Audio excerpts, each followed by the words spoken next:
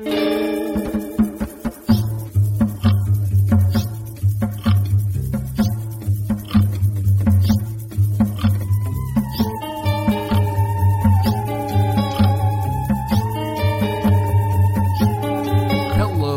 we are back with another exciting episode of Radio vs. the Martians.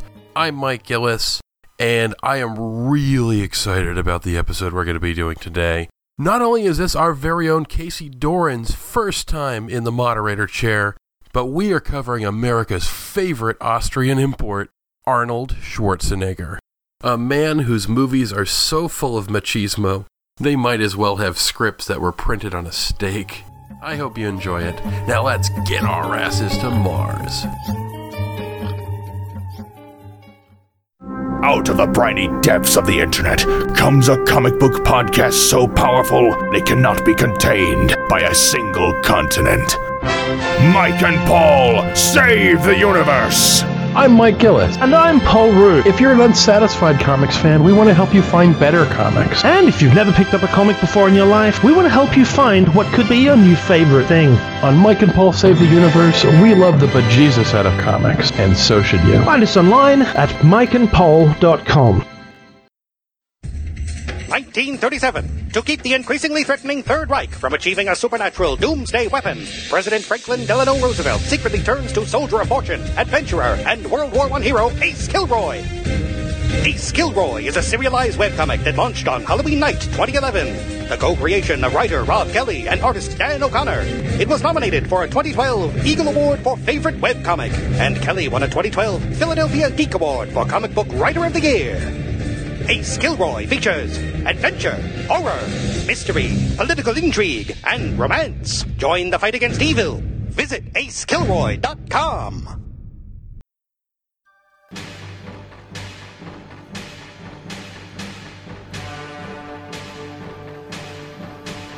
Arnie, Mr. Universe, the Austrian Oak, the Governator.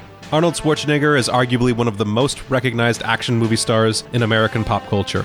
His is an unlikely rags-to-riches immigrant success story, whether as an archetype of the ruthless, one-liner spouting killing machine, or as the bumbling, family-friendly oaf. Schwarzenegger's persona has been parodied and aped so many times that he could even be said to have become a parody of himself. He is so beloved that he was elected the governor of California, with no legislative experience whatsoever, but with a resume of leading roles in movies with names like Conan the Barbarian, Kindergarten Cop, and The Terminator.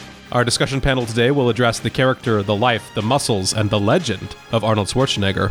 Some of my earliest memories of watching home videos are sneaking into the living room while my uncle watched The Terminator. The nightmarish vision of robots on tank treads crushing an ocean of human skulls has stuck with me to this day. And then the introduction of Arnold's character, the T-800, the unstoppable cybernetic killer stalking his way through an early 80s Los Angeles. Arnold was a staple of my cultural education, as he was for a generation of kids weaned on cable TV and video rentals in the 80s and 90s.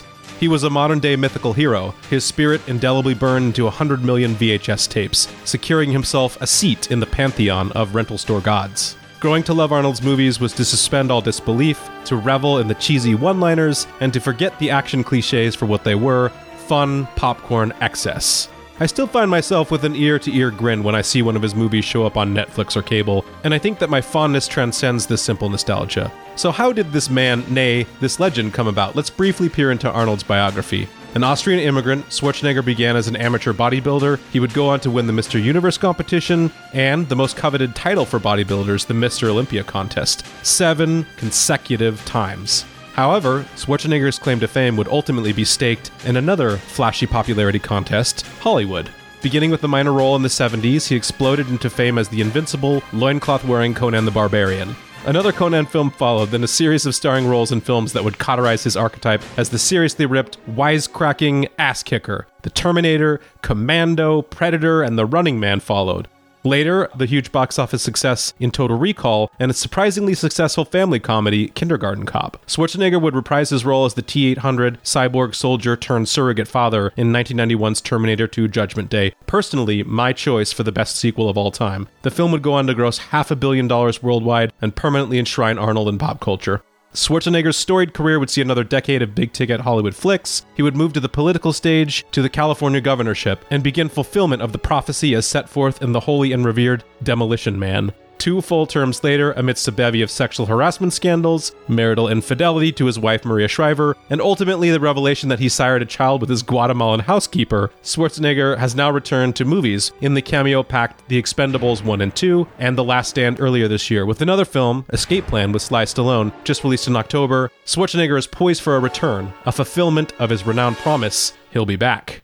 I am overjoyed to announce this episode's panelists. Firstly, a returning panelist, friend of the show, and composer of the Radio vs. the Martian theme song, Todd Maxfield Matsumoto. Glad to be here. Also with us, co-host and producer of Ask an Atheist, the polylingual pedagogist, Becky Friedman.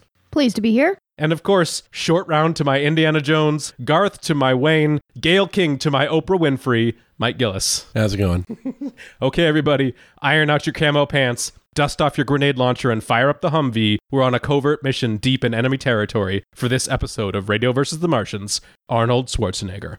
Arnold Schwarzenegger is undoubtedly a massively successful Hollywood star, but he's never going to win an Oscar. I mean, he has a very narrow range of acting skills, and he's not a comedian, nor is he transitioned to becoming a director. What is so special about Arnold that, say, someone like Lorenzo Lamas doesn't have that makes him endure? Todd, tell me, what is it about Arnold? One of the things with him is he has always been abnormally huge while having, but at the same time, his face is not necessarily unhandsome. It's different enough. Part of that, I think, is that he's foreign, so he has a different facial structure, that he looks different enough to us, but he also has those almost classical good looks. Whereas somebody like Lorenzo Lamas isn't necessarily ugly, depending on how you look at it, but he's going to look a little bit more familiar and just like the guy you went to high school with. He's pretty generic, really, when you look at Lorenzo Lamas. Yeah. There's nothing about him that I think is particularly memorable, where Arnold is like his giant cartoon character. Yeah, I mean, he's got a gap tooth, so he's got kind of an odd part of his face that's sort of somewhat memorable. And then married to the voice, of course, I think makes it pretty distinct. So, Mike, what would you say is most memorable about Arnold Schwarzenegger to you? Well, he looks like a He-Man toy, for one. I mean, he's huge. There's undeniably the sense that this is something other than human that's walking onto your set. There's a sense that he doesn't sound like other actors either, and I think that's what the appeal is. Right. If you really want to get to what Arnold is, it's the idea of this larger-than-life cartoon badass who smirks and punches and kills his way through movies, who looks at the camera, makes a joke, but does it in a voice and in an accent that is immediately recognizable, that begs you to mimic it, that is so unlike anything else on the screen. When we do impressions of bad action movies, we immediately do an Arnold impression. There's something universal about it, that when we think of 80s action movies, I'd practically say an 80s action movie is a genre unto itself. Right. It's typified by Arnold Schwarzenegger. And you did say something earlier, and I do want to dispute it a little bit.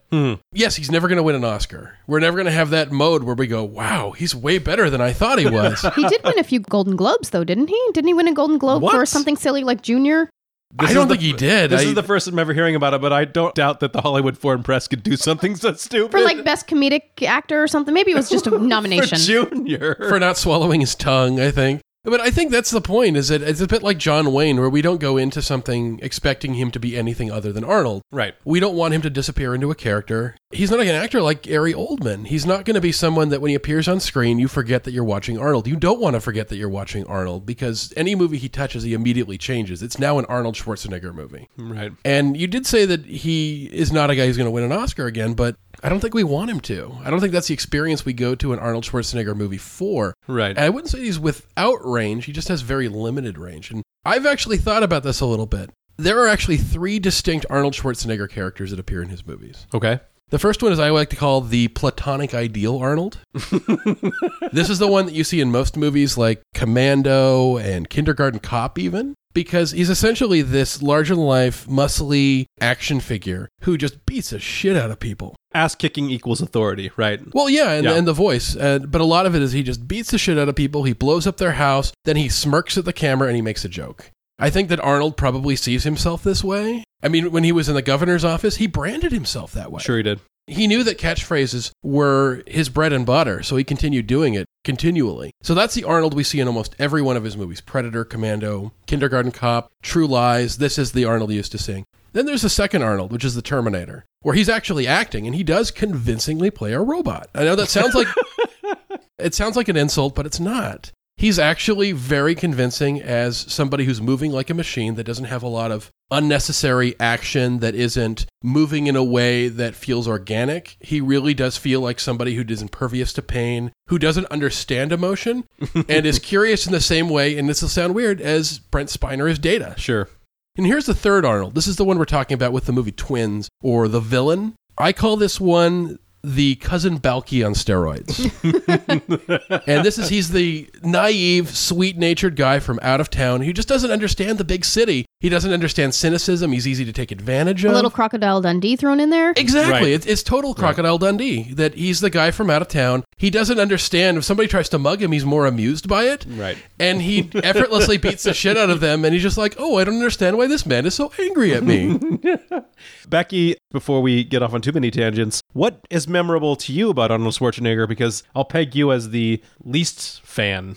Least fan of Arnold? Not sure. Let's see here. No, Casey, you started out by saying some of your earliest memories were stumbling into watching either Terminator 2 or something. First Terminator. Okay, first Terminator. So actually, I think my first exposure to Arnold was with Terminator 2, because I remember my mother yelling at my father saying, "You can't show the kids that movie. It's too violent." And it was exceedingly scary. It was exceedingly scary for a 9-year-old. There are kids having their flesh blown off with a nuclear weapon. It's the Linda Hamilton nuclear Holocaust scene, It's really sort of that fucking dream scary. scene. And it's terrifying. But the thing is that Arnold himself was not terrifying, because in that he was the hero. Right. I mean, he was the savior. But we had this, weirdo liquidy robot that was scary. The nuclear Holocaust, that was terrifying. So I actually have two sort of simultaneous exposures to Arnold, and one of them is in Terminator 2, where he's this invincible robot. He is invincible. The only way that he ends up being overcome is by his own choice to dip himself into the molten-y, scary stuff. So anyway, so you have this invincible hero robot, and to 9-year-old Becky, who had never seen the first one, he wasn't scary. He was the good guy. And then at the same time, it was the guy who was standing next to President George H.W. Bush. Oh, wow. Saying, "Hey, kids, go run the 50-yard dash really fast and promote fitness." I grew up in a medical family, and physical fitness, it's there and everything. So on my Presidential Merit Awards and Presidential Fitness Awards, still had George Bush's signature on it, even when Clinton had been elected, because apparently they hadn't run off enough copies. And during the little awards ceremony, they would always pipe in the little video, the pre-recorded video of Arnold saying, like, "Good job, kids, for being good on running and fitness." And also get your ass to Mars. You could burn some calories getting your ass to Mars. And perhaps as an educator and someone who works in a school now, that's one of the most salient memories I have of Arnold. Mike, I gotta say, I was really impressed that you wedded the Commando True Lies Arnold to the Kindergarten Cop Arnold, because I had always put Kindergarten Cop Arnold with Junior Arnold with Twins Arnold, with even Last Action Hero Arnold. I had always put that Arnold on one side, and then the super badass, punchy, kicky Arnold on the other side. And then Terminator is Terminator. That's Robot Arnold, and that is a standalone, most awesome thing. Kindergarten is like the bridge between the two, really. Is it? Because it is a kicky, punchy thing, but it has kids in it. He's still a badass, What makes it funny is that he is that character from Commando thrust into the environment of those other movies you're speaking of. Yeah, he starts a movie out threatening people and even has catchphrases, "I am the party pooper." He's somebody that is very much the typical Arnold at the beginning of the movie. He's just confronted with a problem that he's not allowed to blow up. He can't hit these kids. He can't reason with these kids. Not that reasoning was ever part of his strategy. You have to entertain them very nicely when they say the word vagina in a very silly way. It's a typical humor of taking somebody and putting them in a scenario the that's... fish out of water, right? Exactly. He's completely inappropriate for the scenario. That you see this guy who is the guy who will pick you up by your throat and lift you against the wall and threaten you. So that is the Cousin Balky, but mixed with Commando. Well, he's thrown in a Cousin Balky environment. There's nothing innocent about him, that he is pretty much the same badass Arnold, but you see him in The Villain, which is a movie he did in the 1970s, and he is wearing this powder blue cowboy outfit, and he helps a lady across the street. She doesn't want to be lifted. He literally lifts her across the street. He just doesn't understand how things are done, and you get the impression this is a guy who understands the world through books. and has never really encountered people and doesn't realize that cowboys don't dress like characters from children's TV programming. You know, speaking of the 70s, I do have to come back to an earlier point. He did not win a Golden Globe for Junior, but he was nominated for Best Performance by an Actor in a Comedy or Musical. Wow. I did not call that. Apparently, there weren't very many funny or musical films in 1995. But he did win a Golden Globe prior to that. What? He won in 1977 for Best Acting Debut in a Motion Picture for Stay Hungry. Yeah, but that wasn't his debut. I don't That's know. weird. That is weird. Again, I don't think of him as a guy who has this range, because I don't think we want range from Arnold, do we? From an action hero, no. Kind of like a John Wayne or Samuel L. Jackson. Right. Tommy Lee Jones, for that matter. Sure. These are people that you don't want to see play a character. You want to see them go on screen and be themselves. It's interesting that you brought up Tommy Lee Jones, because Tommy Lee Jones also was really horribly shoehorned as a Batman villain, just like Arnold Schwarzenegger was, and both of them were fucking laughable. Totally laughable. I will say, Tommy Lee Jones at least has a little bit of acting chops to play like a psycho, whereas Arnold Schwarzenegger as Mr. Freeze was just like one terrible ice pun after the other. I'm kind of sad, actually, that Arnold's career started to go into precipitous decline after Batman and Robin when he played Mr. Freeze, because the thing is that I think he actually played that role probably 10 years too early. Because if it had come in 2007 or whatever, then it would have been Arnold making fun of himself, really hamming up as Arnold being Arnold, and taking on a stupid role, much in the vein that Shatner does now. Shatner has gotten a second wind to his career because he learned to laugh at the joke of being Shatner. Now, it's very interesting that you bring this up. This was my next question.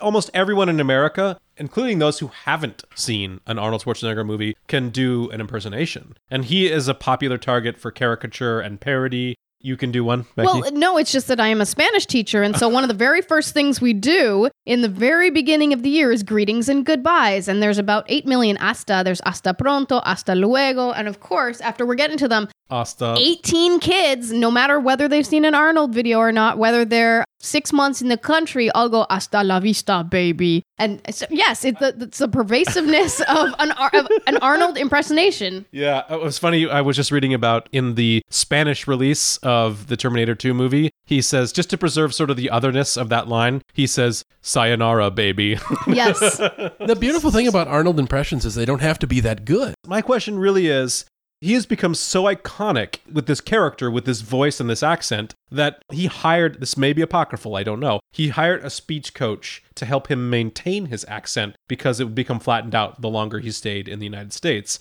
So my thought about this is the Arnold that we know a very carefully, consciously crafted persona, or is Arnold totally serendipitous? See, I've been wanting to pipe in since the introductory statements about this. For me, Arnold Schwarzenegger is all about the brand of Arnold Schwarzenegger, and has been since after Terminator. Because in Conan and Terminator, and you kind of alluded to this earlier, he is playing a role, and they're quite a bit different, the performances in the two. But after that, he does become Arnold Schwarzenegger. He's not Conan, he's not Terminator, he's always Arnold Schwarzenegger as whoever. I don't remember the name of his character in a number of movies. You know, it's only when somebody says a line that I remember, it's like that's John or John something, or... Yeah, he's like Elvis in a movie. It doesn't matter. Chad, Matt, whatever. That had never occurred to me. Now I can't think of any of his characters' actual names. He's Arnold, right? Yeah. Yeah, where he's T-800 or he's Conan before that. So after that, he becomes this brand of Arnold, and it's carefully cultivated what people liked about him. And when we talk about what is recognizable about him, it's also that he's so easy to brand because of all that distinctiveness. The hugeness, the face, the gap, the voice, all these things are so instantly brandable. And that's really what gets him the popularity, is that branding. And when we're talking about all of the kids in your Spanish class knowing hasta la vista, baby, that's totally that brand permeating everything. He kind of feels like he's the achy breaky heart of action movie stars, the Macarena of action movie stars. He's a longer lifespan than those, though. It's just like he was perfectly crafted for the moment, for the zeitgeist to be that. But he's managed to maintain his career on that brand. I mean, he is the Kleenex of action stars. Yes. It's amazing because you look at the 80s action movie, and he really is the thing you think of. I mean, there are other lesser stars who are A-list guys as well, Sylvester Stallone being one. These are guys who had big careers, who had big roles, but it all felt like they're playing second fiddle to Arnold Schwarzenegger throughout the entire 80s. The thing about Sylvester Stallone, he finally got to not play second fiddle to Arnold Schwarzenegger in what movie, Mike? The Expendables? Last Action Hero. Last Action? Oh my God, that's right. Because if you'll notice in Last Action Hero, in the background. They're in some Blockbuster place. Video. Yeah, okay. I was When going to those say they're in the movie existed, theater. yes. They're in And there's a Blockbuster Video. poster. There's a movie poster for the Terminator, and who's playing the Terminator? Sylvester Stallone. So funny. That in-joke is so great because that rivalry existed between the 80s of who was the one who was the better action movie, and they kept doing that back and forth with their movies. Like, for example, Demolition Man. This is the perfect segue into this. What are we to think of this weird prophecy that was created by, I would just off the cuff, I assume, by writers who were doing a wink, wink, nudge, nudge in joke for a mid-late 90s Sylvester Stallone sci-fi action movie, that they add in this whole thing about the 61st Amendment to the Constitution and the Schwarzenegger Library, because it's like there's something inevitable about the fact that Arnold will be this huge political force. Not only this, but also the Predator connection is that 2 of the 3 leading men in the Predator movie have went on to become governors of a state. When's Carl Weathers going to get his chance? I'm voting for Bill Duke. Bill Duke. But I mean, what are we to make of this? And I think it's funny because I think it was actually spontaneous, but in reality, I think he picked it up and ran with it. I think he did. I think so. I think that he took the action persona. Again, you're talking about this branding that he's given himself. He brought it to the governor's office. He brought it to campaigning because that's what people want from him. Right. It's an experience they want. If I went to an Arnold Schwarzenegger movie and he was playing this sad sack character who was overcoming alcoholism and it was quiet. I mean, even if he was great in it, I'd be a little disappointed because what do I want to see? I want to see him pick up a dude and throw him like Donkey Kong. I want to see him blow stuff up. I want to see him make a joke after breaking a dude's neck. That's what I want. And this is why when I see a Schwarzenegger movie, what I really want is their recreation of something like Commando or something really like Running Man. Running Man is just a string of him killing people in bizarre costumes, Right. making a joke. Like, he fights an evil hockey player in that movie. There's a level of absurdity that I want in a Schwarzenegger He movie. fights evil. No, he hires evil hockey players in Batman and Robin. Yeah, so eventually, those guys Full will work for circle. me. Yeah. That he's eventually the guy that evil hockey players have to go to. It's great. Jim Brown in a jetpack. It's great. I love that movie. He kills the evil hockey player. He's like, I give you Sub-Zero. Now, Brain Zero. Oh, fantastic. Well, I think we can't get through this discussion, and I think we should do it now, without talking about his most successful franchise, which is obviously The Terminator. As a kid, I really wanted to be a writer for Mad Magazine. Or if I couldn't make it to Mad or Cracked Magazine, that would have been fine for me. When it was still a magazine. Exactly. When it wasn't an annoying clickbait website. I loved their movie parodies, especially. And I remember specifically starting but not finishing a parody comic of the first Terminator movie, probably like on college rule paper with like blue pen. I remember this very clearly. Something about that movie, and then especially later on, Terminator 2 Judgment Day, resonated really, really hugely with me and with audiences around the world. As a sequel, I think it did what Empire Strikes Back did, which is expanded upon the setting of the original movie, raised the stakes of the movie with a more terrifying nemesis. And then I think that it did this all with, dare I say, more authenticity and believability in a movie than you would expect of a movie of the same ilk. I rarely see that in a sci-fi movie or an action movie these days. And I think, and tell me if you differ, that T2 will be what he's known for after he's long dead and gone. I'd like to think so. I mean, in a positive note, because despite the fact that he's made a lot of political decisions and proven himself to be kind of a creep in his personal life, and a lot of that's kind of come out, especially now that he's not in the governor's seat, I do still have a lot of affection for his movies, and I would like to see his movie legacy be something like Terminator 2. Well, let's unpack Terminator 2 for a little bit. I mean, does anyone want to jump out there and say what about it sort of stands apart from the rest of his films? See, I don't think it does. Oh, okay. Yeah. I think that first Terminator is much better. The second one feels like, I mean, it is. It's a big, giant Hollywood movie, and to me, it feels like that. There's some really cool things about it, but it also has Edward Furlong. I feel like He's we the should just guy. end at that point. But He had been an actor. He was chosen not because he was cast, but because he looked like Linda Hamilton. That was the reason why Edward Furlong was cast. He was not an actor before this movie. and to me, a lot of the movie feels like that sort of decision making. It feels kind of cartoonish in a lot of ways to me. I think the coolest thing that it gives us is the complexity of the time. But actually, we get that from the first one by the end anyway, with the fatherhood situation. I didn't really chime in on this, but I think he'll be remembered as Conan. And if you think about in the governor, he was the governor, all that kind of stuff. But his first meeting with his cabinet as governor, he put down the Conan sword on the table. He didn't bring the stupid leather jacket from T2. But at the end of the meeting, did he say "Hasta la vista, baby"? Probably. I assume he does that at every meeting, yeah. There's no escaping it because that's what he's known for. I think that on some level, even when he's a politician, he has a very acute sense of giving people what they want. There was actually a Reddit thread that actually came out a short while ago. I don't know if you guys are familiar with this, where Arnold was on the set of whatever movie he's filming right now. I think in one shot, when he was recorded, you could see there's clearly a fire going on behind him. So I'm assuming it's an action film. Right. He was talking to folks on Reddit. Based on how they voted, he would record himself on YouTube saying certain catchphrases because he knows that that's what people wanted, including things like, it's not a tumor, Right. or you hit like a vegetarian, and my favorite, which is the one from Running Man, where he's like, I'll make you eat that contract, but I hope you leave enough room for my fist, because I'm going to ram it into your stomach and break your goddamn spine! And he even charged the camera with, ah! I think on a level he knows that he burned a lot of bridges as governor, and he wants to get back to that just goofy catchphrase guy, because it's less complicated. But I don't know if he fully can, as far as that legacy. I think the divisive partisan nature... Let's table the talk about Arnold Schwarzenegger's legacy for a little bit later, because yes, his political career ended and we should talk about that, but he has definitely tried to restart himself as a new action star and we should talk about that. But in the interim, let's talk about Arnold comedies, because this is something that you wouldn't have expected, and I think that makes him different than Lorenzo Lamas. So True Lies and Commando. Yeah, they're so funny. Starting with Kindergarten Cop, obviously, Arnold proved that he could carry a different type of film that was a tangent from his standard action movie. I recently rewatched Twins. It was a great movie except for the score, which was laughably silly. I did hear that Triplets is now in production. Yes, They're making he has another sequels one? to like 4 of his franchises that are in the works right now.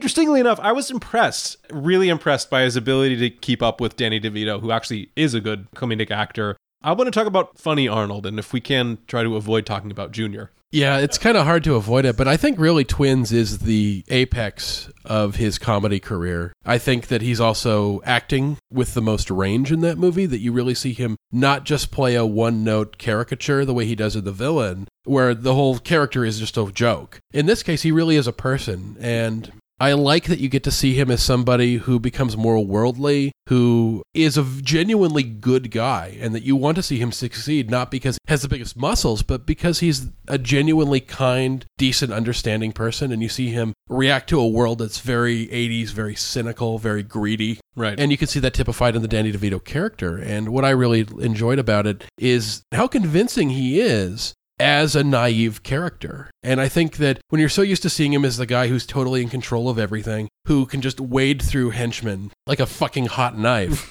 it's really cool to see him in the different mode. And I don't think he's done that character that often, but it's such a stark contrast to everything else he's done, because mostly, like we mentioned before, the Kindergarten Cop character is standard Arnold put into a comedy situation where the absurdity is that Arnold is in this situation, like Kindergarten Cop. Right. It's weird to see the guy from Commando hanging out with a bunch of 6-year-olds. That's the joke. That he's so used to threatening people and picking people up that it's funny when you see him go like, you eat other people's lunches? Stop it!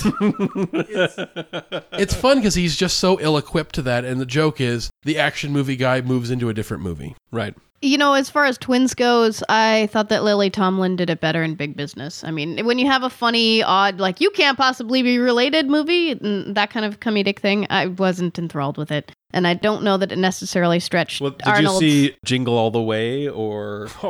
You know, I haven't seen that movie. I've had to chaperone enough 7th grade bus trips to the Grand Canyon that I do believe it may have been put on the overhead VHS charter bus thing, but I can't say that I've watched it in its entirety of my own volition. I think that's one of the ones that I will protest watching, and I didn't actually do for this. It's the only other movie I know of where Jake Lloyd appears other than Star Wars Episode 1, where he played Anakin. He plays the kid in the movie. Wow. He plays Arnold Schwarzenegger's son. What I always find poor bastard. I feel so sorry for that kid. Oh, God, to grow up with that? And you just want to retire from acting because everyone just hates you. He did. But I just feel bad for him. But it's weird because it's another example of Arnold playing characters that have names that are clearly... The character was named before Arnold Schwarzenegger was cast. John Kimball, for instance. I bet you every one of these guys is a very heavily Anglophile name. And it doesn't make any sense that he's the only one in his family that has that accent. Right. It's a little weird. I think even in Kindergarten Cop, at least did the justice to have his partner, who was originally supposed to be the kindergarten teacher,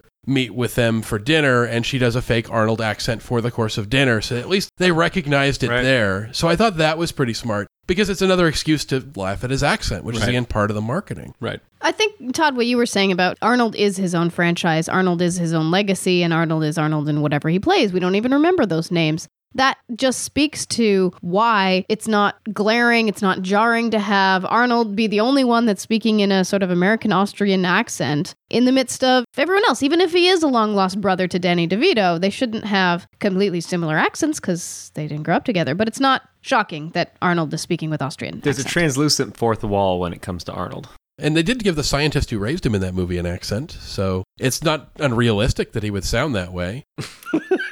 But again, the joke is that he's this giant, hulking Austrian muscle man who comes into your country. He's practically treated like an alien in Twins. And that's the joke, is that he's this guy who knows the world through books and he's very well read, but he just doesn't understand people. Maybe we can veer a little bit off of what Schwarzenegger has done as far as movies concerned. That Schwarzenegger's life being this pretty impressive immigrant success story, and most of his business ventures, aside from movies, minus Planet Hollywood, have been good successes. He is a very, very wealthy man. But this sort of runs counter to the perception that his sort of persona gives, which is that he's just like a meathead, a strong man, and that he's only good for ass kicking. So the question that I have for you is Arnold smarter than we think he is? I think he might be smarter than we think he is in the way a savant is. He's very good at math. Well, what I mean by that is, in some ways, I mean, clearly he gets it. He knows how to market himself. Like you were saying, he knows what people want, and he gives it to them. And he was governor for, 7 years or something? Yeah. So he got reelected. in a state that loves voting on things and doing recalls and things like that, he managed to, get reelected in a fair election. So he's mastered that. He obviously is very, like you're saying, he's very successful. He's very wealthy. On the other hand, all you have to do is listen to one of his director commentary things on DVDs, and you get that he has very limited understanding of very obvious things in some ways. Is it there's limited understanding of things that are obvious? I think it's just filmmaking. I mean, in terms of filmmaking, a director says, Arnold, go do this. No, you need to do it this way. Shift your body a little bit. And then it's fine and it's done. And as far as his director's commentaries goes, it just to me sounded like he has no interest in what actual film direction and filmmaking consists of. And so I think that maybe his smarts do lie in marketing. Marketing himself and marketing. Yeah, I agree. That was brilliant to say, hey, I'm this huge hulking guy with this humongous Hummer from, 20 years ago. Now, as governor, I'm going to take my huge hulking Hummer and now make it run on hydrogen. I mean, that is smart. Either he himself is smart or he is smart enough to pick really smart handlers. And there's no real difference there. Yeah. I'm really glad we brought up the director's commentaries, because if you haven't listened to these things are glorious, because you get the impression, again, with that narrowed focus on things that Arnold understands and things Arnold doesn't understand. I think director commentaries can be very easily filed into things he doesn't understand. You put commentaries on DVDs because you want to get extra insight into the movie making. Right. You want to understand the decisions that were made. Oh, this special effect was so hard. Oh, I have a funny story about this scene. Right. This is why we did this. Harrison Ford had a cold, and that's why he shot the guy with a scimitar. Right. Little fun stories like that. Or the ghost in the hotel in Ghostbusters, they jokingly call the ghost of John Belushi. Those kinds of stories that you want to get. What does Arnold do? He does like director commentary for the blind, where he literally describes what's happening on screen. He's like, and then you see me, I use him as a human shield, and then I throw him down the stairs. No, it's great. I've described him as the John Madden of DVD commentary, because yes, all he does is actually just describe what's narrates happening. what's going on. Exactly. Or no, sometimes he does it like 6 seconds before it actually occurs. You have to wait and watch. It is very funny coming up here. See, I threw him. I threw him in a wall. Ouch. See, that guy got shot.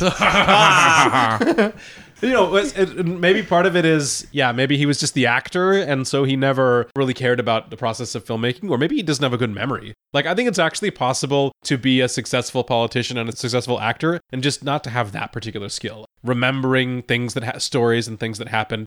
Really, does Arnold just has to show up? Well, people want him to be Arnold, so he knows how to be Arnold. He just basically takes his real-life persona, or how he wants to see himself, and then just ratchets it up to 11. Did he have any acting lessons ever? Yeah. Oh, yeah. He did. Okay. He did have acting coaches, I think, in the 70s and 80s. And vocal coaches earlier on, because you look at his first movie in the United States, was it Hercules Goes to New York? Hercules in New York. Yes. Yeah, that one, he's almost incomprehensible, and I believe they had to fix most of his dialogue in ADR. No, he actually, interestingly enough, after Hercules in New York, he had like a string of maybe 7 or 8 roles throughout the 70s. And most of them, they just cast him as a non-speaking actor because it was just like too much. Like, I think he's like a deaf bodyguard or something. Man in one bar, of them. Yeah, kind exactly, of uncredited exactly. role. Because they just didn't want him to speak because it would just be too unintelligible. It's weird that they wouldn't want him to speak knowing ahead of time, of course you can't predict this, that his voice and his accent is why he's a star. He turns things that aren't catchphrases into catchphrases sometimes. Things like, "I'll be back," which he said in like 6 movies. But the first time he says it, what makes it memorable? The accent. But when did that start happening? It wasn't in the 70s. And here's one of the things that I'm kind of interested in terms of like a sociological view of things. The 70s was still pretty close to World War II. And although Arnold speaks with an Austrian accent and often gets made fun of by Germans because it's kind of the hick Austrian accent, to untrained American ears, that can seem very foreign, but hostile foreign, as opposed to funny, campy action hero foreign. And so I'm wondering whether by the late 80s and 90s, there was enough time from World War II where an accent of someone who was a German speaker was okay again. I do remember there's this guy named Mark Emery. Do you know who Mark Emery is? Mark Emery is a syndicated talk show guy who does conspiracy theory stuff, like CIA level kind of. And he is one of the guys that has been for the past like 20 years rehashing the Arnold Schwarzenegger as a fascist plant, basically. What? And it's all, the credibility of this is all based on the fact that there's a very early photograph of him in, I believe it's in the Alps. I don't know. What are the mountain range in Austria? I don't even know. Where he's in a bikini and he's bodybuilding and he sort of has his right arm straight out and in the air and sort of like somewhat like a Nazi salute. That's like one of those poses they do, though. I mean, you know. That's one of the Hulk Hogan But I poses. mean, this is conspiracy theory, people. Right. But, you know, this runs headlong into the conspiracy theory thing that the German fascists never really went away. They just got absorbed into secret levels of the government. And Arnold Schwarzenegger is like the guy who is the Nietzschean Superman who's going to come and like restart the Fourth Reich or something. Political conspiracy cult leader Lyndon LaRouche actually forwarded that idea when he was running for governor. I did not know that. He actually did a radio ad, part of LaRouche Pack. And if you don't know Lyndon LaRouche, type it into Google and immediately regret it. So Cannot unsee. he did a radio ad where he immediately compared him to Hitler, saying your Austrian immigrant is going to destroy everything, blah, blah, blah. So that's nothing new. But I do think, like you said, Becky, that he has changed the perception of that accent, because I remember being in junior high and we had a substitute gym teacher who was a hulking Austrian guy, and people were thrilled to hear his accent. And people wanted him to say things from Arnold Schwarzenegger movies, and you could tell he was sick of doing it. And he was sick of doing it because people, they felt happy when they heard that accent. It wasn't that they saw him as a trope bad guy from an action film. He's not like one of Hans Gruber's henchmen. He's a superhero, and they want to hear the superhero say his superhero lines while he's beating up bad guys.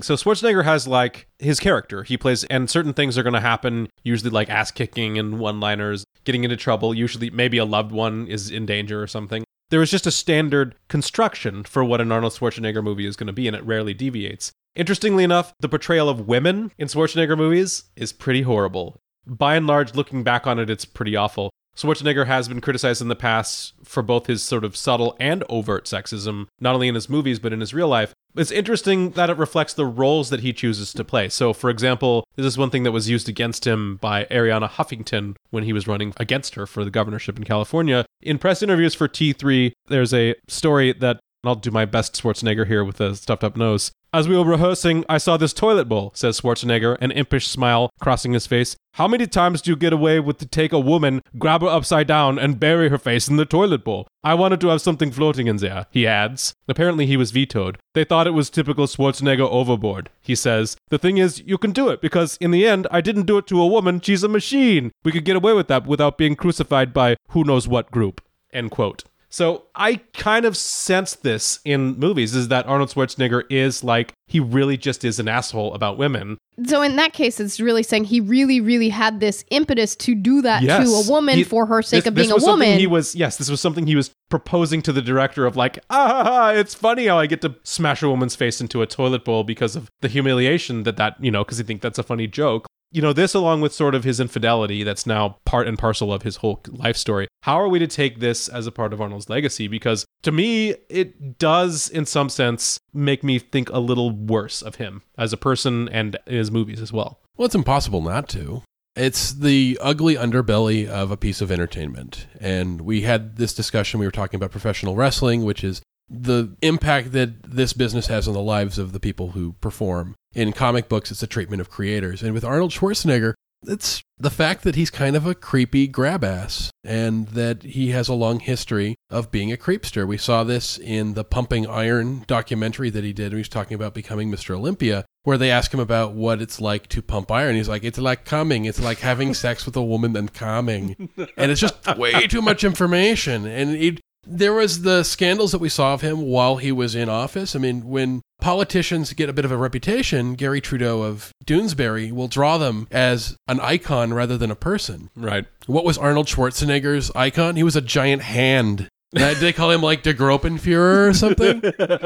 He's well known as somebody who has a real disrespect for women, and he's somebody who has kind of coasted into the United States on a wave of money and people telling him that he's right. And when you see in those commentaries, when he's being a complete idiot, the director doesn't want to tell him off or make fun of him. There's a deferential attitude people have towards him. So I don't think he's ever been disabused of it. And I think the first time he ever faced consequences for it was while running for governor and Terminator 3 was coming out. Because Arnold is not ever playing an actor or a role, Arnold is always playing Arnold. I think that it was indelibly marked on me, his sexism with True Lies. And that immensely uncomfortable scene where Jamie Lee Curtis is done sexy for me. And like having to do this very weird thing and slick back her hair with the water from the flowers and everything. Right. And that has stuck with me for a long time. And I felt kind of badly when this was sort of confirmed with his infidelity and his comments during the governor's race and whatnot. Because I had remembered seeing other ones that were not the toilet bowl. You know, it's fun to smash women's faces into toilet bowls because they're women and whatever. I felt badly having it sort of confirmed for me, saying, that's Arnold. Because that's a director's choice, and that's a screenwriter's choice to have Arnold be this weird, gross, creepy guy that's making his wife dance sexy for someone that she feels is kidnapping her. It was intensely uncomfortable. Plus the fact that you said the different women in the action movies and everything. I can't even get straight which one is Alyssa Milano and Eliza Dushku in any of the little like action movies. It's not just the women that he plays opposite of, it's also the little girls that then go on to become... He's just always saving his weirdly 12-year-old daughter. I don't know. I think I've really noticed that there is a misogyny in a lot of 80s action movies. I mean, just the same way that there's kind of a right-leaning spin to them. Right. I mean, Stallone doesn't have any different thing in his action movies either. He was married to Maria Shriver for 20-some years, right? And I think we have to be careful when we paint somebody as misogynist and womanizing. There's no way that anybody in the Kennedy clan would tolerate that. Well done. Slow clap, sir. Folks, if you could have seen the shit-eating grin on Todd's face, that's where I'm like, wait, is he serious? Made your night. It was like a 2-second click. Wait, is Todd just totally not with us on the same page? Oh no, he's joking because he's a smart man.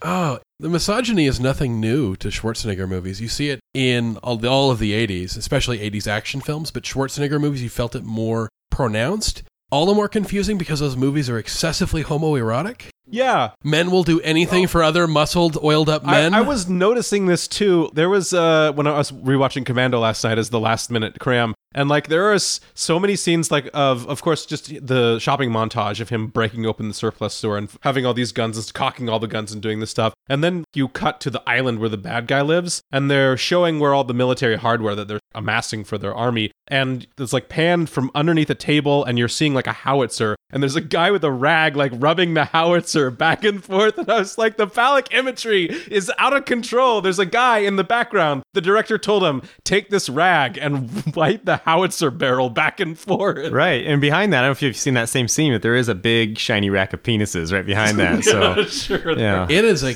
cavalcade of penises in his movies. Yes. And the weird thing is when you look at the Commando especially, he's there to save his daughter, but he doesn't have a spouse of any kind. That you don't want to think about Arnold Schwarzenegger having sex, both literally, but also in the story of the movie. But there's a misogyny there. There's the idea that women are something that get in the way of me having fun and making jokes and killing people. The Rae Dawn Chong character in that movie her job is basically rain on the parade and go, oh my God, you people are fucking crazy. Yeah, she's the Fay Wray of 80s action movies. She's just going, wah, the whole time. It's crazy because it's a misogyny, but it's not an adolescent misogyny. It's almost a 6-year-old misogyny. It's a little boy. It's misogyny. It's the I don't want little girls in my clubhouse misogyny. Boys only. Yeah. Girls are yucky. Well, I must say that as my preparation, I watched Total Recall last night. I refreshed my memory of Total Recall, and I was really struck Which was by- actually what the governor election was called. Yes. Total Yes. Recall. Was waiting for that joke to come up. But him just wholesale punching the shit out of Sharon Stone and just boom, boom. It is Sharon Stone, right? Yeah, Okay, yeah. It is. And saying, wow, maybe it's because this is 20 years old. I'm not sure. But the wholesale rock'em sock'em robot moves that he's pounding on her face, I don't know whether it's a time scale thing, whether it's an artifact of late 80s, early 90s. Or a Paul Verhoeven carnal stuff, Right. as he's known for. Or, in that movie, he also picks his ideal woman out of, from a computer, right? Yes. He, describes exactly how he wants the Slim, body. and- athletic, and slutty, but demure. Or no, he doesn't say slutty. It's some other phrase. I don't know. Skanky. Voluptuous. But yeah. Well, and back to the homoerotic nature of a lot of Arnold movies. That entire movie basically ends in a huge orgasm, right? With the mountain blowing up and. And Arnold's eyes bugging out. I'm not going to go there. I don't know what kind of orgasm that is. I didn't a have scary this, one. I didn't have this as a question, but it just occurred to me now that part of Arnold Schwarzenegger's legacy is tied to Stan Winston. Do Oh, tell. yeah. Stan Winston is the guy who made the Terminator head. That was such an incredible piece of practical special effects, and that he carried Stan Winston along with him to a lot of movies afterwards. So you mean Arnold's skull doesn't actually look like that? Because I'd believe it. This is also something, too. I rewatched Terminator 2 and seen Commando and stuff, and I saw End of Days, too. Arnold Schwarzenegger is interesting because he's also an action figure that, in the realm of special effects, is on the late stage of practical effects and at the beginning of CGI effects. Absolutely. T2 was groundbreaking for that. And when you get to something like End of Days, which I just watched, there's kind of a Speed-esque subway crash in it. I guess at a certain point in time, seeing subway cars crash in flames was just a thing to do. That was definitely done with models. It looked like a Tim Burton movie because it was so modelly. But then of course there was CG stuff that was very carefully peppered in the rest of it. What I think is fascinating about Arnold Schwarzenegger in this late stage is that, in the earlier, there's no digital blood spatter in anything. There isn't an over-heavy use in digital explosions or giant CGI set pieces. We're talking mostly about the type of really fun practical effects that are done in 80s action movies that involve lots of real helicopters and guns firing blanks and dummies getting thrown off buildings. A lot of corn syrup blood.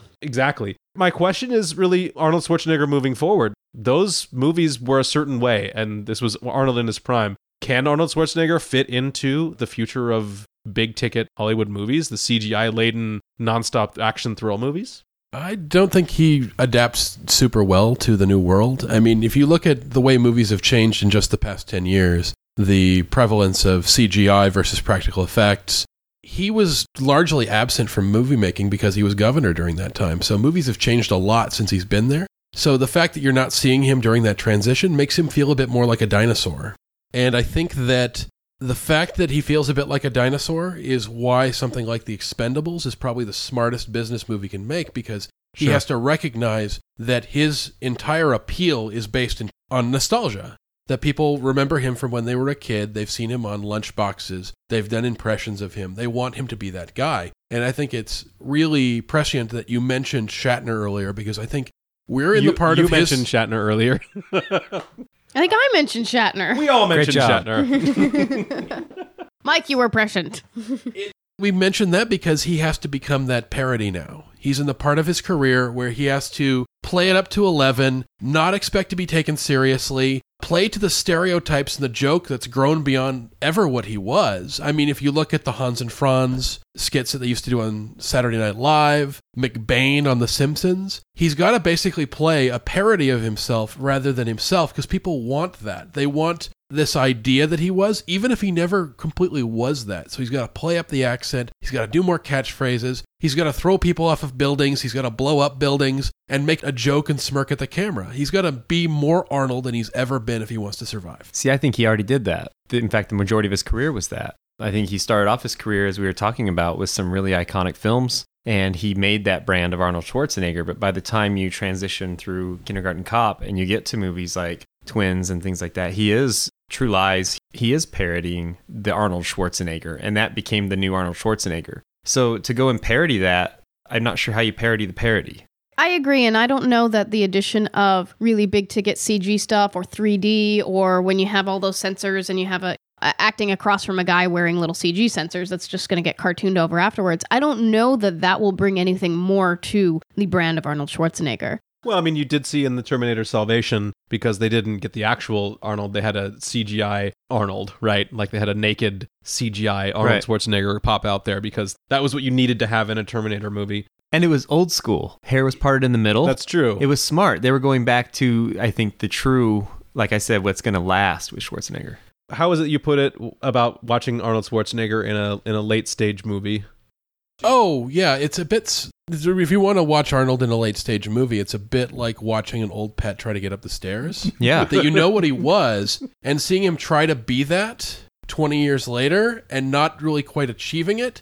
So when you see this guy who's clearly older is trying to be what he was, that he's never had that easy wading into what his older acting career would be, because there was a sudden stop as governor, and now he's trying to start up where he left off, but he didn't have the gliding down. He has a sudden drop, and you notice it a lot more, where Stallone was still appearing in stuff. Stallone was still directing movies. He was recreating himself, and now has realized that he wants to bring back the nostalgia of what he used to be, so he's kind of grabbing for that. So you never saw Stallone's career fall off a cliff. Except in Cliffhanger, maybe. Yes, that one. Sorry. With Lithgow. You look at Arnold Schwarzenegger's career, and the act of being governor and being a partisan figure is something that he can't fully detach from, because there are people that don't like that he vetoed same-sex marriage. Mm-hmm. That's always going to be a part of their judgment. It wouldn't have been a part of their judgment before, and it's hard to take yourself out of politics without some of politics following you. Let's talk about that part too. This is one that we glossed over, but we didn't. I mean, what are we to make of Arnold Schwarzenegger, aside from the easy joke to make as a politician? I mean, obviously, he was successful in the fact that he was elected twice. That's basically the standard for success of politicians. But I mean, he left office with an approval rating in the low 20%, which is basically the same as the person who he succeeded, Gray Davis. Given the fact that he became this one-liners, I'm still the governor, who calls his opponents girly men, what are we to make of his ongoing political career? And cheers or jeers for this guy? I think that the perfect marriage of his political career and his acting career is what is left for Arnold to do, because I think he's hammed it up so much. The Expendables is a really good place for him, but I think he has two possibilities. One is to keep doing Expendables type stuff, or do funny little, like, I'm a grandpa, stupid kids movies, like with a, funny, smart talking kid. Or if he really wanted to continue it, I think he could have a place in the political thriller films. I was thinking about that. I could see him as the guy that not even as a star, but the guy that your main character gets into the car with and he gives him information, and you want to know more about this guy. Yeah, or else he's like a low-level cabinet member or an unpaid attention to cabinet member who's really the mastermind behind some conspiracy. I think that there could be a really good place for him in the political thriller films. I'd like to see him play the action hero president of the United States, where he literally rips the sleeves off of his suit and beats up terrorists with his bare hands. I wouldn't expect anything less of you, Mike. Mike. President Mountain Dew Camacho? What was from the Idiocracy? That's what I want to see. I want to see a giant cartoon caricature. I want to see him learn to laugh at his politics the way that he's learned to laugh at his persona on film. I was kind of a fun joke candidate, and I was a fun joke governor. And I want to be that action hero that you remember me of as a kid, without any of the nasty, divisive things that you may have seen from my political career. I think action hero president would probably satisfy possibly his need to run for higher office, because like you said, 20-something% is not something that says you have a career or a future there. Is Arnold just best forgotten as a politician at this point? I think he wants you to forget him as a politician. I don't think he wants to go back to that well. I think what I see from him is a desperate need to recapture how people saw him in the 80s or at least the 90s. Also, I feel like that with his big breakout success with Conan the Barbarian, was directed by infamous right-wing Reaganite John Milius, who was also the inspiration for Walter Sobchak in The Big Lebowski, interestingly enough. It's such a curious contradiction, I think, in him as a person, in the fact that he's kind of known for being like the strong man, being like the ass-kicking is authority, and becoming a Republican in a time when Republicans were the fiercest hawks they ever were, but then having this love affair with the Kennedys, the bastion of American liberalism. Yeah, it seems a little interesting that he would put himself into that sort of position. I mean, obviously, it's more likely that you'll win if you run on a major party ticket. And it's impossible to choose one without immediately turning off a lot of people that would pay a ticket to see his movies. So it's interesting. I think he's trying to slide away from the reputation of being conservative, and he just wants to be the giant action figure that he used to be. I think he was comfortable then. He didn't have political enemies then. He was just a big goofball that nobody really had a beef with because they didn't think of him as a threat in that direction. We're going to take a break, and we'll be right back with High Point, Low Point.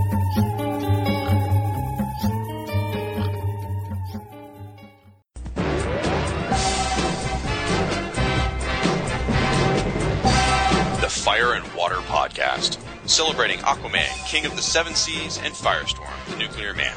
Available Mondays on AquamanShrine.com and FirestormFan.com. Fan the flame and ride the wave.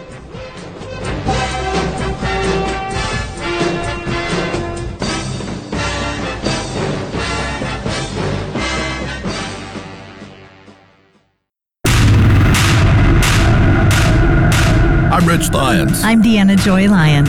After 20 years behind the pulpit, I lost my faith. After a lifetime of trying to make sense of religion, I realized I never had any faith.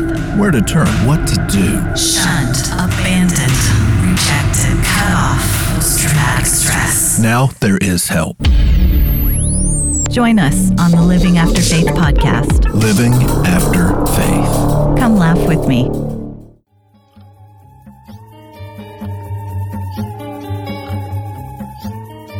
Welcome back, Radio versus the Martians. It's time for High Point, Low Point. We're going to start off with Low Point. Becky, what's your low point for Arnold Schwarzenegger? What killed the dinosaurs? The Ice Age! For its ridiculosity factor, for its anti-science factor, and for the fact that it was basically a stage play done in neon for 13-year-old boys with terrible sex puns. That was Batman and Robin. That role was going to go to Patrick Stewart before it was Arnold Schwarzenegger, so I'm really, really glad that it was Arnold and not Patrick Stewart. I think they're frequently up for the same roles. Just the bald head. No, he's not bald. I don't know what the deal with that movie is, because I think the guys in Riff Tracks put it really well, where they don't know what the target audience for Batman and Robin is. Is this a movie for 6-year-olds who like puns and fetish wear? Because it's hard to determine what audience we're trying to reach. Bat nipples on one end and cartoonish puns and bad guys on the other. There's actually a woo, woo, woo, woo. There are Hanna-Barbera sound effects in that movie. Yep. I think there's even a bonk sound when somebody gets cracked on the head. Coconuts. Yes. There's a coconut scene. Oh, really? God, I only saw it once, and I was at someone's house that I was staying at during the summer, and I had exhausted all of the good movies in their collection, and I'm like, fuck it, I'll watch Batman and Robin. I didn't pay the rental for it. I was so disappointed. I was so disappointed. How long ago was that? 12 or 13 years ago. Okay, watch it again now, and No. you will have forgotten how bad it is. I have recently watched this with both Becky and Sam. It was the Riff Tracks version. Which makes it barely tolerable. It's the spoonful of sugar that helps the medicine go down. I had forgotten how much of a cartoon that movie was. I hadn't seen it since it was in theaters. Watching it, seeing how cartoonishly over the top all of the sets were, and how on the nose and bizarrely caricatured all of the acting was, I guess I had toned it down in my head. I had no idea how bad that was, and it all came flooding back. And I'm just remembering that I actually had a choice that afternoon of which two movies to watch. One was Batman and Robin, the other was Ishtar. And of course I chose Batman and Robin, because what would you choose of those two, right? I'm going Ishtar every time on that. Yeah. You know, I'll let my kids watch The Shining or Good, the Bad, and the Ugly or something like that, but they're not getting anywhere near Batman and Robin. All right, Mike, what was your low point for Arnold Schwarzenegger?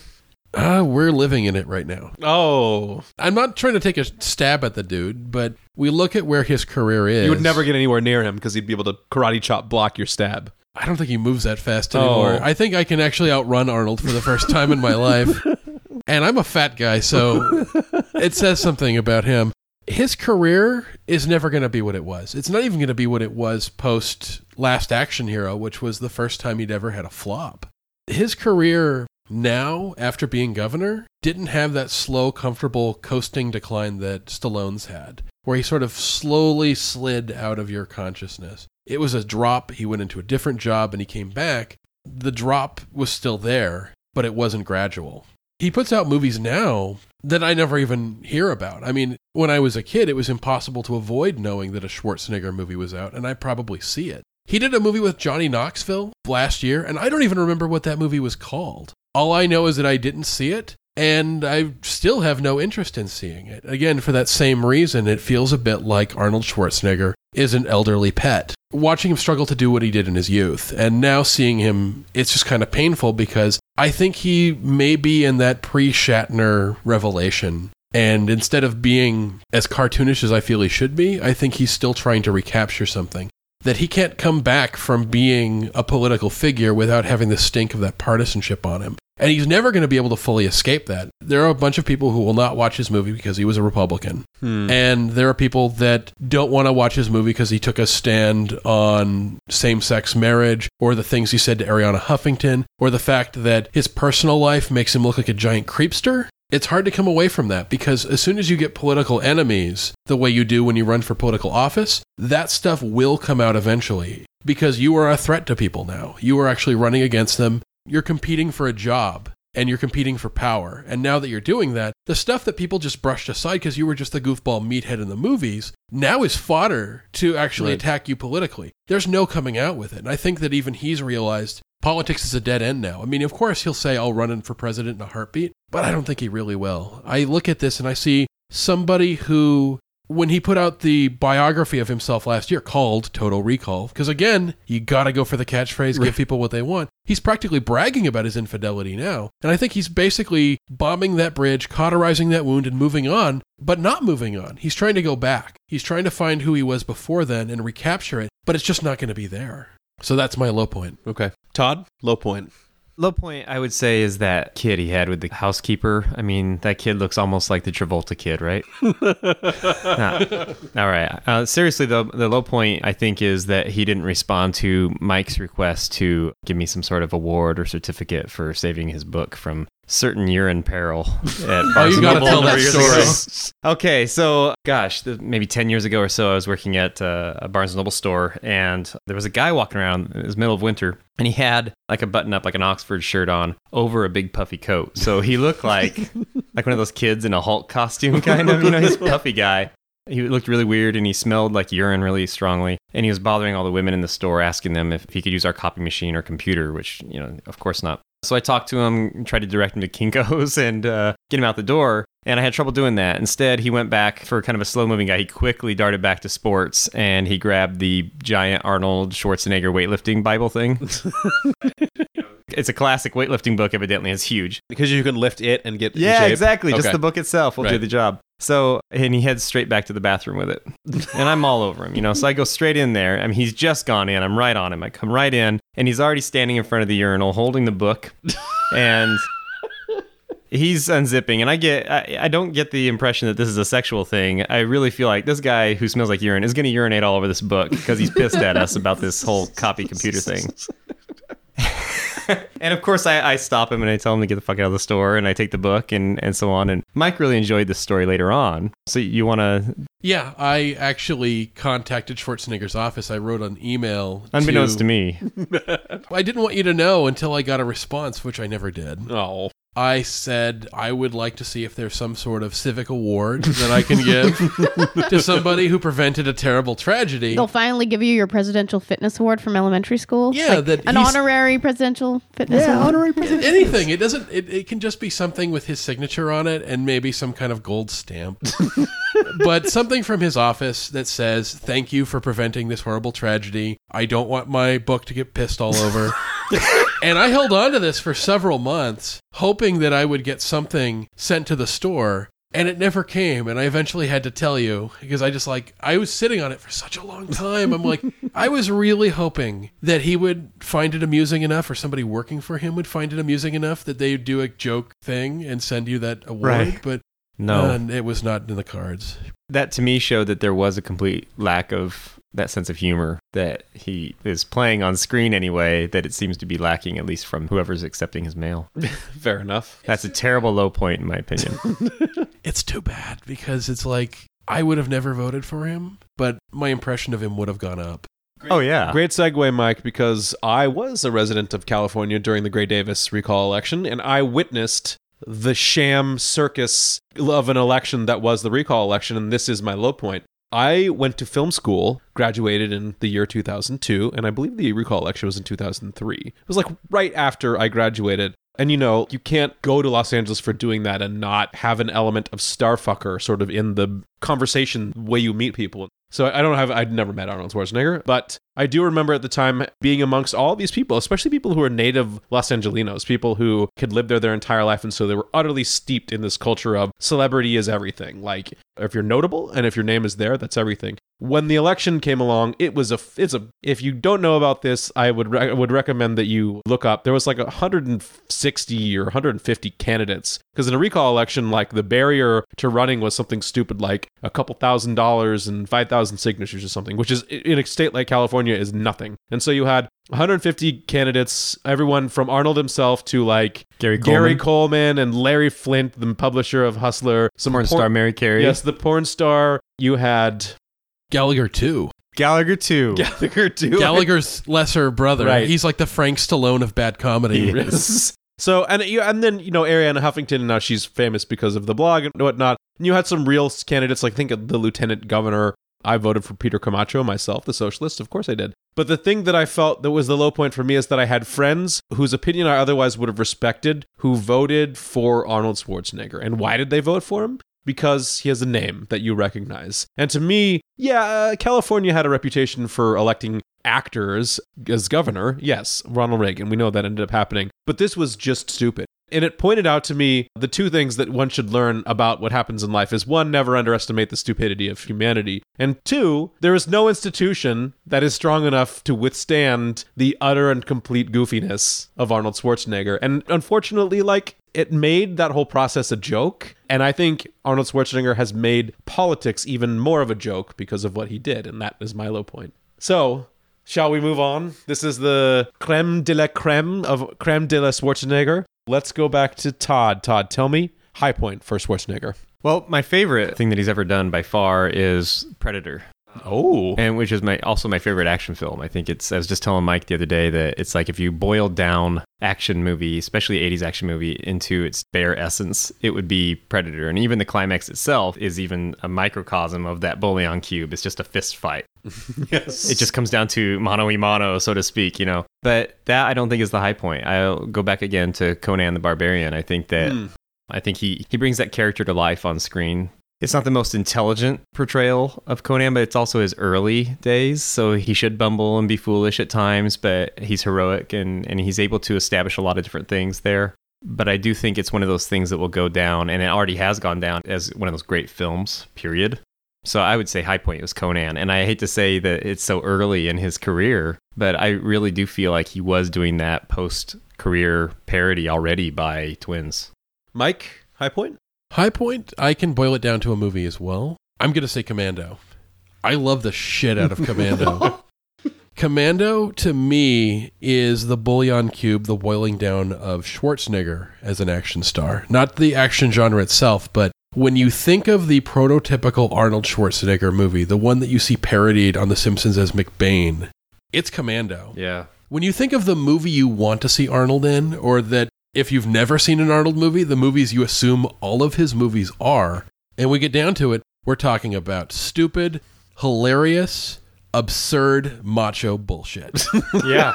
Absurd is right. I love this scene when they're in the mall trying to track down Sully, and Ray Don Chong calls the mall security on them, and so they recruit not only all of the Galleria's shopping mall force, but obviously they have some guys on reserve on the bench somewhere because there's 30 dudes coming at him. It's like a football team. And they get him after he tries to pull Sully out of the booth, and they all swarm on him, and they do this goofy thing. He's on the ground, and they're all swarming all over him, and he jumps up, arms akimbo in the air, and throws them all off. It's a total Matrix Reloaded Agent Smith. Brawl. Yeah. Oh my god, it was so goofy. They may as well have had the bowling ball sound like they had in Matrix Reloaded on there. It was so goofy. And then he exits the scene by grabbing onto a giant balloon, I think, and then swinging down from the highest level. I love it. The character he plays in this movie is named John Matrix. which is probably perhaps the thing that prophesied the the Agent Smith fighting tactic against the Rent-A-Cops. But what I love about this is that this is a story about a retired professional badass who probably spent most of the 80s single-handedly wiping out entire South American governments. And now one of those guys is back and has kidnapped Arnold's daughter and wants to blackmail him. And the beautiful thing is this South American dictator is played by Dan Hedaya. Yes, I love it. The dad from Clueless, with a spray-on tan and a Tony Montana accent. Oh my God. And his hired goon is one of Arnold's old associates, Bennett. And you can't talk about Commando without talking about Bennett. This is Freddie Mercury on steroids. Yes, it With a is. chainmail shirt. Oh my God. Chainmail shirt. He's got the push broom mustache. He's got the fingerless gloves, the leather pants. It is everything except for the leather cop daddy outfit or the hat. Oh, it's great.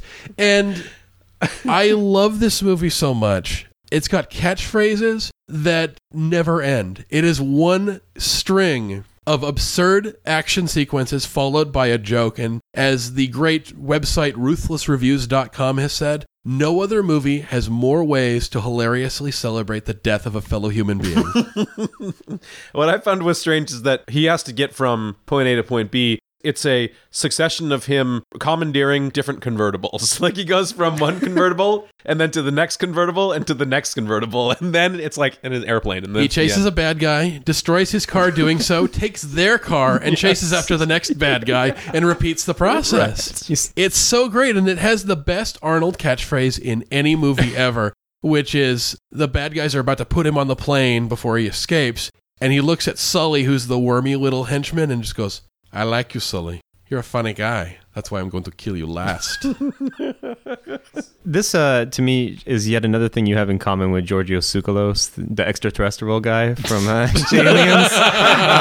He's, as you know, he's an avid collector of movie soundtracks. And his favorite is the soundtrack to Commando, which is entirely steel drums. It is so good. The intro where you see him walking down, you first catch Arnold in this. But the soundtrack, the steel drums never stop. It's like playing Sonic the Hedgehog. It's steel in the beginning. The beginning when you see Schwarzenegger, he's carrying a log on his shoulder, a fucking tree on his shoulder with a small, very, very small chainsaw. It's not a... With a giant blade on it. It's that thing. He's like holding two separate phallic symbols at the same time. And the flourish of music comes up and it is steel drums, an Asian flute, and then like regular synth drums, standard 80s action music, all at the same time, layered over each other. And then the crescendo hits, and it's like a softcore saxophone. It is glorious. There is nothing not bearish about this scene. I'm impressed with how intense you guys just got. I love a Commando so much. The end of the movie is like the video game Contra for NES. You see Arnold basically dropped onto an island single-handedly, and he's going to kill the whole island. He shoots guys with a gun until he does with aplomb, for sure. He shoots guys with a gun until he runs out of ammo, drops the gun, moves on to his next one until he's out of ammo. He dives into a shed to avoid being shot at, and when he comes out of that shed, he kills guys with a fire axe, a machete, two circular saw blades thrown as ninja stars, and a pitchfork, all within 20 seconds. They just stand there and take it because they're so in awe of his... He just wades through these guys like they were tin soldiers. It is, like I said, absurd, macho bullshit at its finest. I love Commando. And not just because the movie starts out with him wearing little pink shorts and feeding a deer with Alyssa Milano. I love it so much. Okay. Commando, high point. Nice. Becky, can you muster up a high point for Arnold Schwarzenegger? I don't feel as joyous about my high point as Mike does. But my high point in my personal interface with Arnold Schwarzenegger is actually T2-3D, a really little known, little celebrated I've seen T2-3D. short that was actually aired at Universal Studios for about 10 years. I was saddened to see that it actually had wrapped up finally December 31st of 2012. Whoa! That lasted a long fucking time. It did. So anyway, T2-3D was at Universal Studios for a long time, and it was actually before Terminator 3 came out. Right. but it had a little Arnold Flash on his motorcycle coming into the rescue. And it was basically Eddie Furlong and Linda Hamilton, and it was this whole Terminator experience because it was one of those theme rides where you go in, you have the pre-show where you're all waiting in line, and they do an awesome thing like entertaining you while you're waiting in line to go see this thing. And Cyberdyne Systems, blah blah blah. It's like an alternate reality game sort of entertainment thing. It's kind of like the line at Star Tours. Like it's actually really cool to stand in line there. Absolutely. So I very much liked it, and it was a 3D movie that was about 16, 17, 18 minutes long. And I think it actually still officially is the most expensive movie in all filmmaking history. It's not a feature-length film, but it cost several tens of millions of dollars to produce. And it is the most expensive film, and it is probably Arnold's most underwatched, underrated films. Nice. I was reaching into the obscurity grab bag there. I'm thinking back to about 2001 going on a family vacation to Universal. So it was... Was this Universal Hollywood or down in Orlando? This was down in Florida, but Okay. I think that it's traveled around to different places. In California, yeah. And there's also Universal like Europe or Universal Japan or something like that. I know it was in Orlando. I didn't know if, I really, really wanted to say Terminator 2. It's a personal favorite of mine, not just for the nostalgia goggles, but also for reasons that I said before. I think it's just a really well done movie. But for me, I really have to go with The Running Man. The Running Man was, not too many people know this, The Running Man was based on a Stephen King story written under his alternate nom de plume, Richard Bachman, I believe. And really, it's the perfect showpiece for Arnold Schwarzenegger ass-kicking. All that it is him getting out of prison, and he's taken in front of a successively more and more waves of comical villains after him so he can kill them all in an appropriate manner and then make a one-liner. Also, this movie would not have the stature that it does without them taking real-world creepster game show host Richard Dawson and making him the game show host of the futuristic Running Man game show. Yeah, it's perfect. Perfect. You believe every minute of it because he lives it. But also, when he does the behind-the-scenes stuff where he's negotiating, he seems like a cocky asshole network television star, too. He's able to play that to a T. And then, of course, one can't help love his Predator co-star, Jesse Ventura, as Captain Freedom, the retired gladiator who now makes workout videos.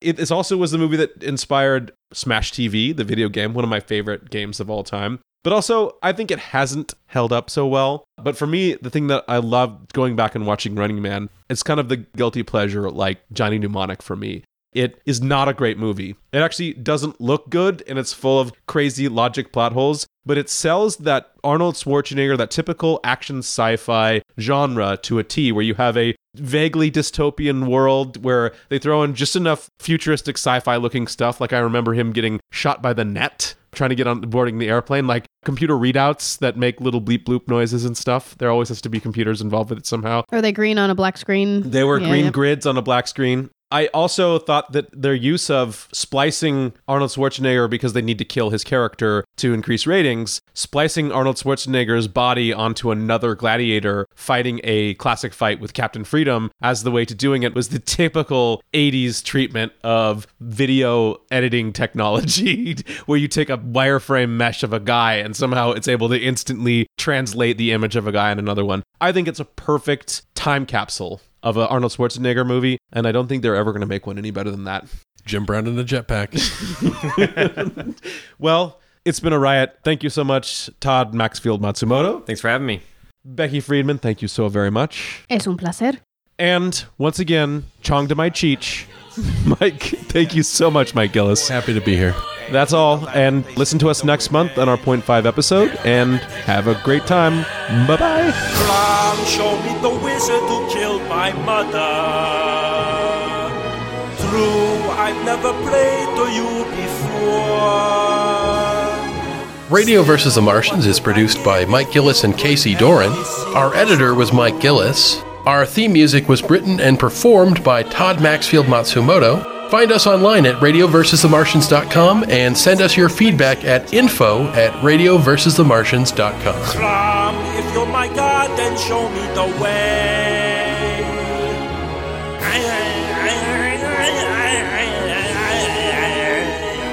I swear swear this wizard will fall, 'cause this has begun, they murdered them all. I'm the last one, I issued the call, revenge for my mom, I pray to you, God.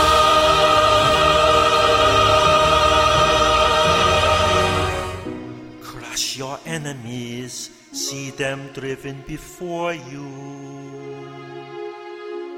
and hear the lamentation of the women.